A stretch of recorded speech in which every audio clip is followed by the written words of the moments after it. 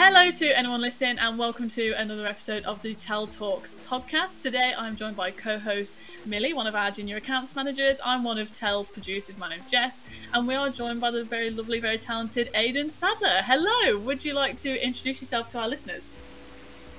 Hello, my name is Aidan Sadler. I am a cabaret artist. I specialise in singing, stand-up comedianing, and being a professional cry for help. Professional cry for help, I love it. So, do you want to tell us a little bit about where you come from and what it is known for in the public eye? So, I'm from a small town in Kent called Gravesend.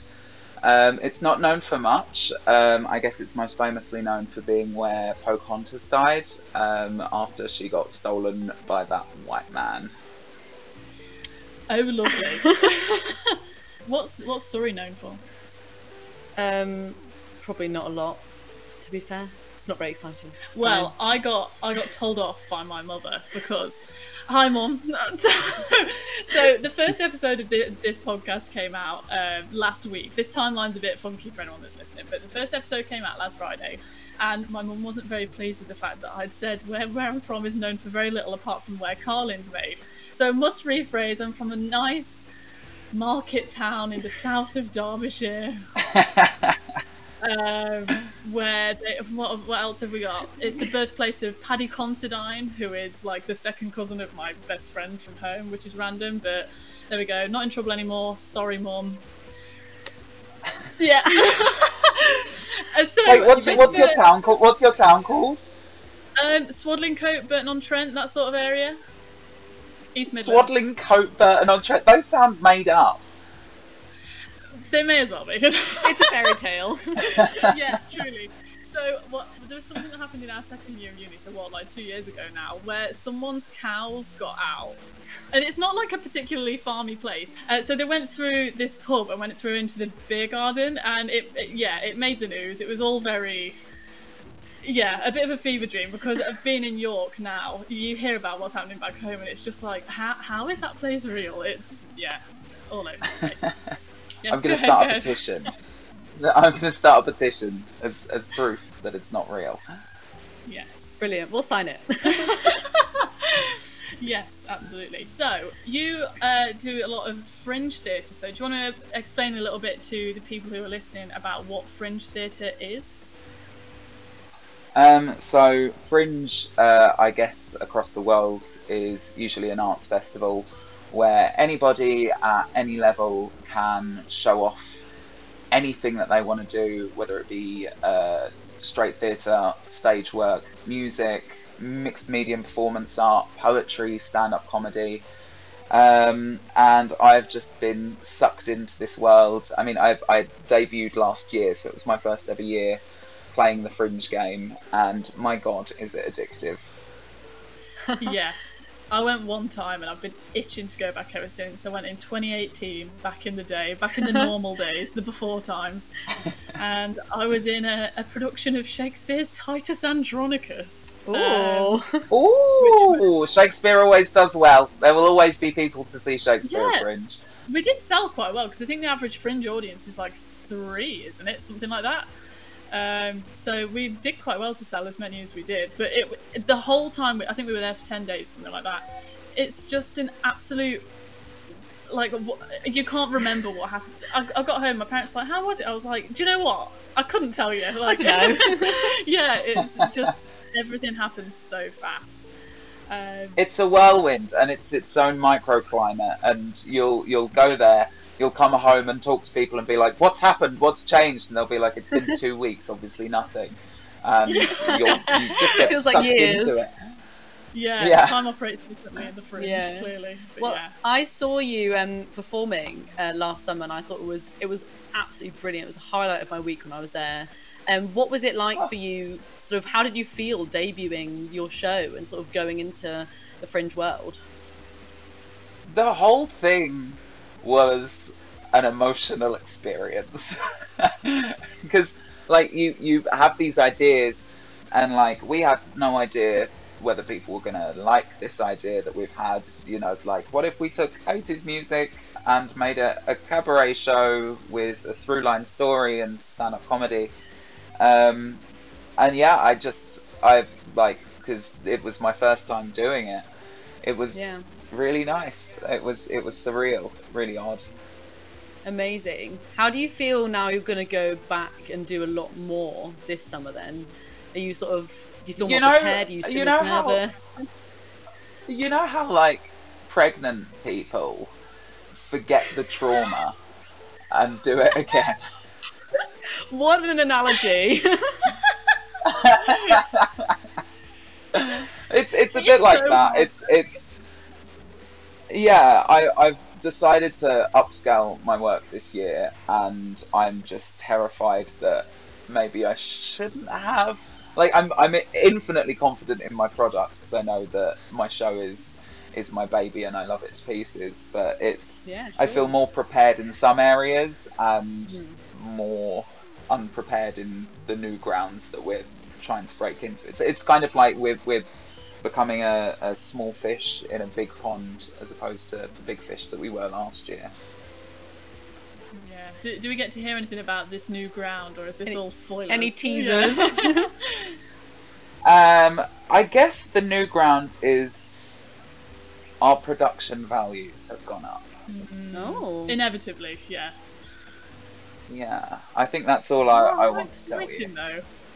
Yeah, keep them guessing. Keep them And guessing. you know, we're with a bigger venue this year. We're in a bigger venue. We're going with the Big Four this year. So yeah, it's all a little bit new and exciting and scary and all of those words. Yeah, I know. Brilliant. Yeah. Well, me and Millie will be front row. Yeah. Thank you. I need all the help I can get. Just. We'll be there. Yeah, you'll hear some like a horrible yobbish hollering from the front row and be like, "Yeah, it's that them." sounds right." That's Edinburgh. That's Edinburgh in a nutshell. That could be anyone. We'll fit in perfectly then. True. Yeah. Brilliant. There you go.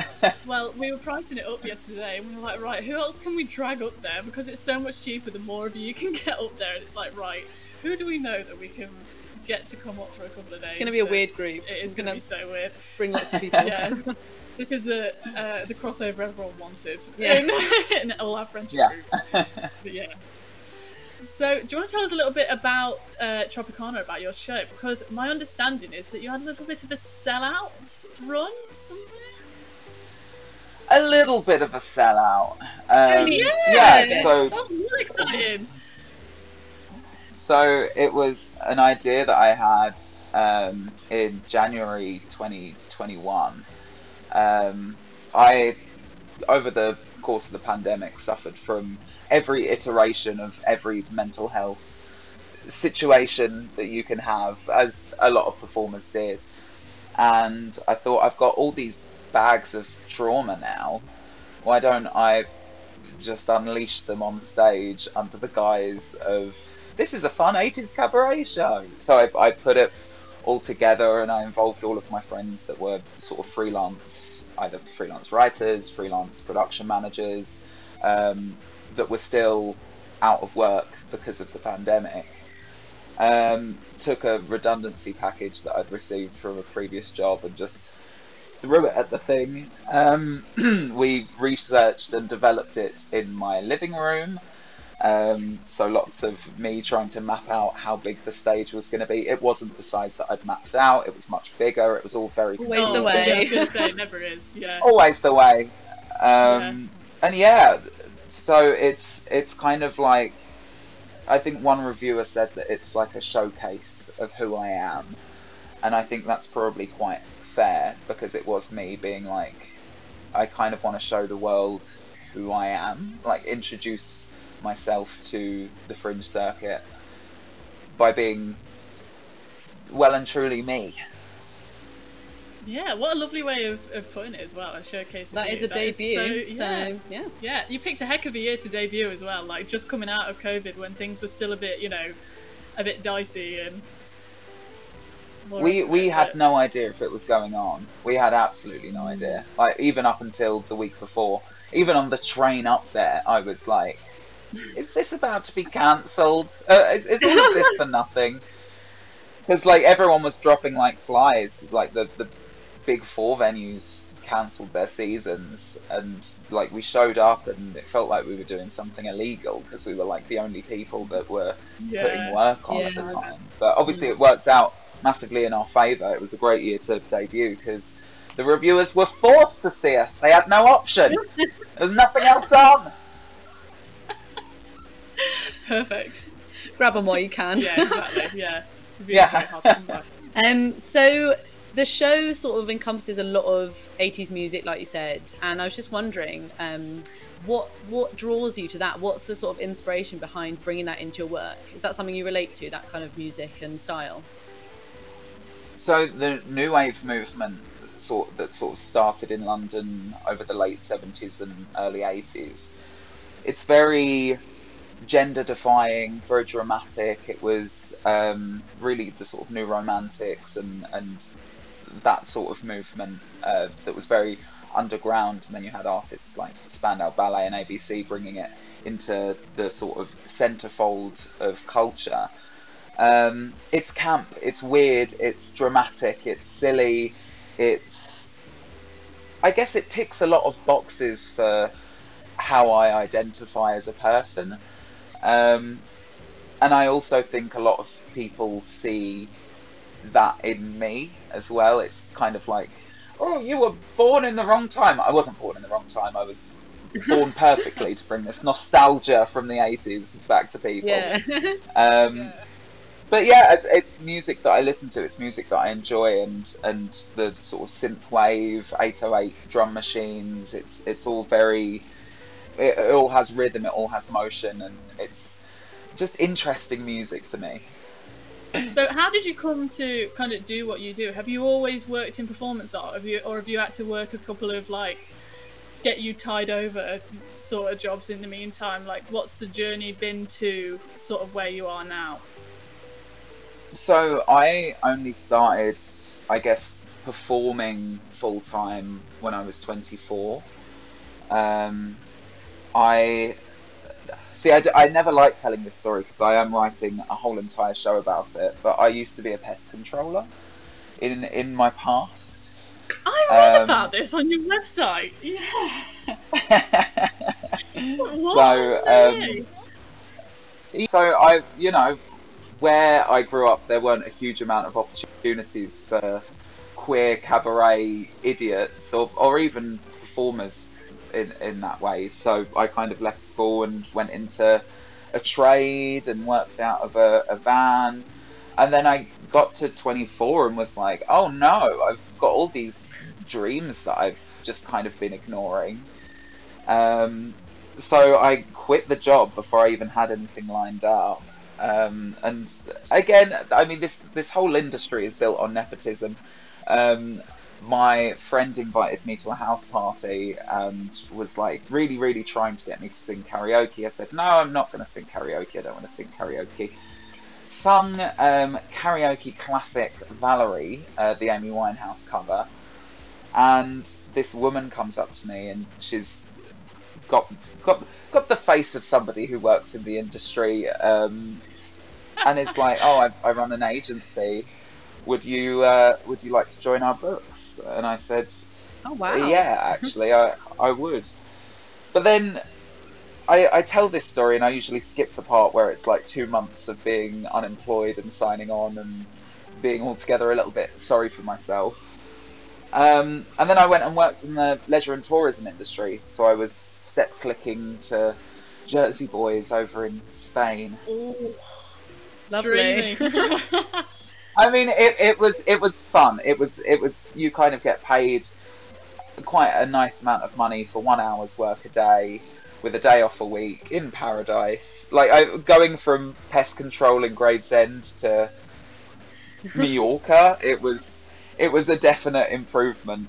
But then obviously over the pandemic, I was like, oh, I'd quite like to actually express myself instead of being these characters, you know.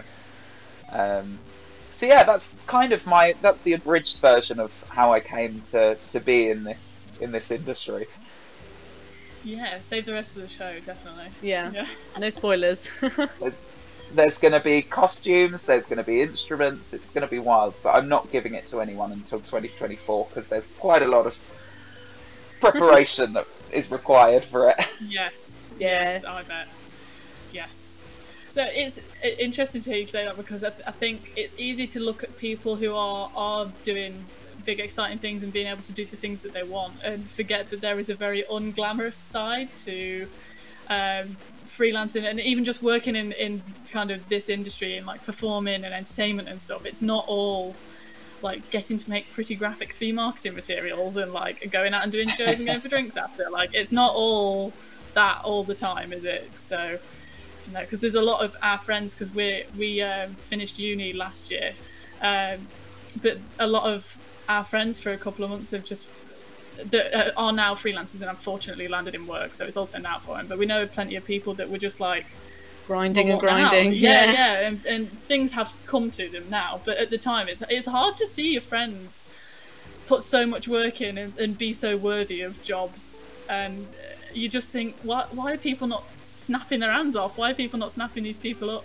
But I feel like when you're in it, it's quite embarrassing, because the problem with freelancing is that you tie so much of your worth to yourself, and when yourself is your career, you just start, if nobody replies to your emails, you think, oh god, I'm not worth anything. Oh, I should just get back in the bin from whence I came.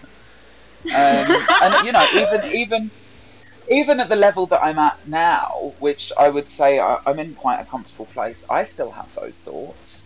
I still wonder if, you know, if the world deserves, no, if I deserve the work that I'm getting, or if I deserve work full stop.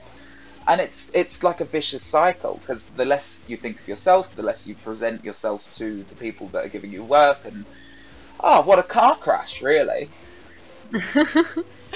Well, just on that, because we were talking earlier about we were talking about the kind of things we wanted to ask, and we were thinking about, what do you do when your audience isn't as receptive as you would like them to be? Because you're never going to get your perfect audience every time. So have you had those situations where your audience has been a bit not what you would have hoped for? I performed in Oxford on Thursday, and there's I don't know if either of you remember, or whoever's seen the show, I can't remember. Both of you have seen the show? One of you have seen the show? I have Nearly seen it, I've not yet. Sorry. That's alright. There's a VO at the start of the show that's kind of, it's for me to see what kind of audience I'm about to come out to, and it's something along the lines of, are you ready for a night of entertainment? And usually, at least like 5 people will woo, or they'll clap, or will just do something. And there was nothing. Oh. And then this little VO thing goes on. It's only about 20 seconds long. It says, please welcome to the stage, Aidan, Sadler. Nothing. Absolutely nothing.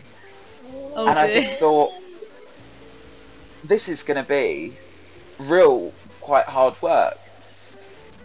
So I came out there and I see this audience stone-faced, as if, you know, I had just interrupted their evening, as if they were perfectly happy to be sat in this auditorium staring at an empty stage, as if they were more content being in the lobby. And I just, you know, I just adapted the show to the kind of audience that I was performing for. So, you know, there was a lady in the front row who I was very grateful for. She's called Julia. We've now got each other on social media, who I just kept stopping the show to have a chat with, because she was engaged and she wanted to be there. So if they don't want it made about them, let's make it about the one person who's there to have a good time. And then it kind of, her energy, and I was very grateful for it, kind of spread across the room, where we were all having fun getting to know this woman in the front row. And by the end of the night, sure, they weren't having, it wasn't the most crazy uproar applause that I've had, but they were having a better time than when they'd arrived. So it's just about kind of feeling the energy of a room, and obviously if the energy is like wild and electric, it's going to be a great show. But if it's not, it's just we're going to tailor it to get us better than nothing. Yeah, I bet.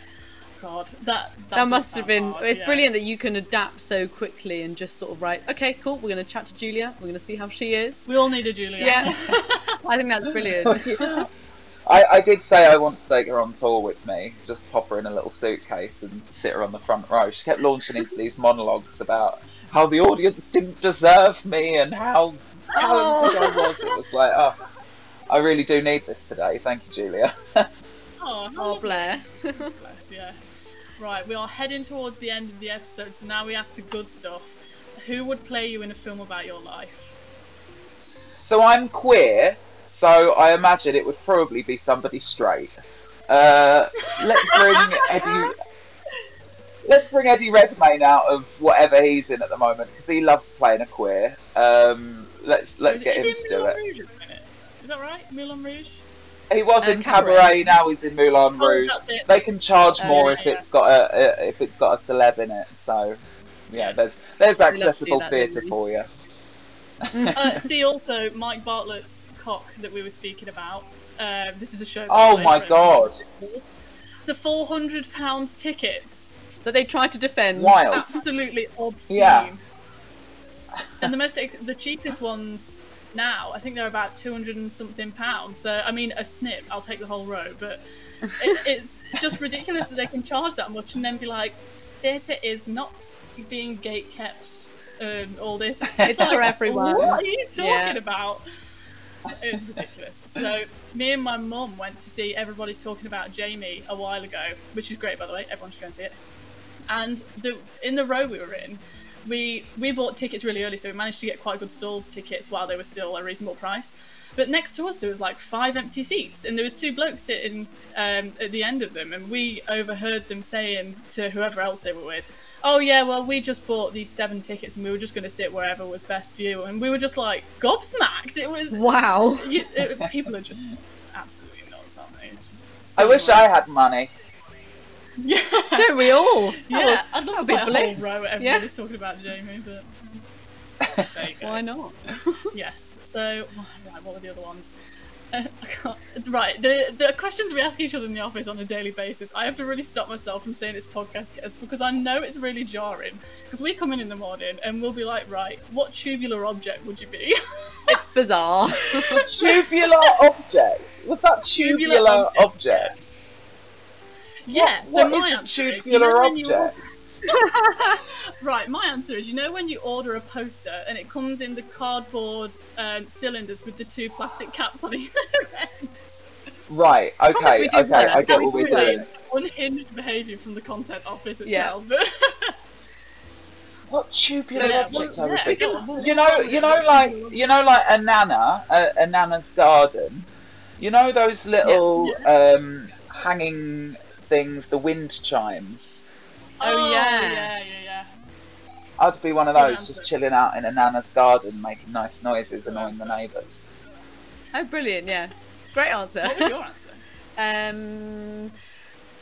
Were you pass? I probably was. Yeah. Why not? I'll be pasta. Yeah. I'll be penne. Oh, I didn't even think of food.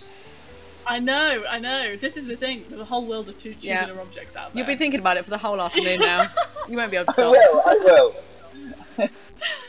But I keep meaning to write a list of just all these unhinged questions because there's a list of like 5 that we for sure ask newcomers, and the first one is always, what role would you be in a medieval village? And then what are the other ones? Bard. Absolutely bard. Or jester.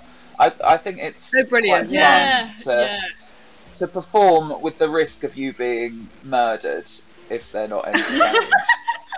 I mean, Oxford, they would have Yeah. had me right off. I would have been dead at the end of that one. I want to be a farrier, but I bet they didn't have women farriers in medieval times, did they? They didn't have women anything, probably. Yeah, they probably didn't have women, actually. I probably wouldn't have existed, so there you go. Yeah. Oh, well. I'd have been like the woman that feeds the pigeons, or someone useless, just Yeah. What, from NPC. Home Alone? Do you know Home Alone was only in the 90s? It wasn't medieval. Maybe. Mary Poppins, feed the birds. Yeah, that's Gen Z is for you. Oh my god, Home Alone was in medieval times. From back in the day. Oh god. Right, we'll round this up before we go too far in the day. Yeah. Right. So at this point, what would you like to plug to our audience?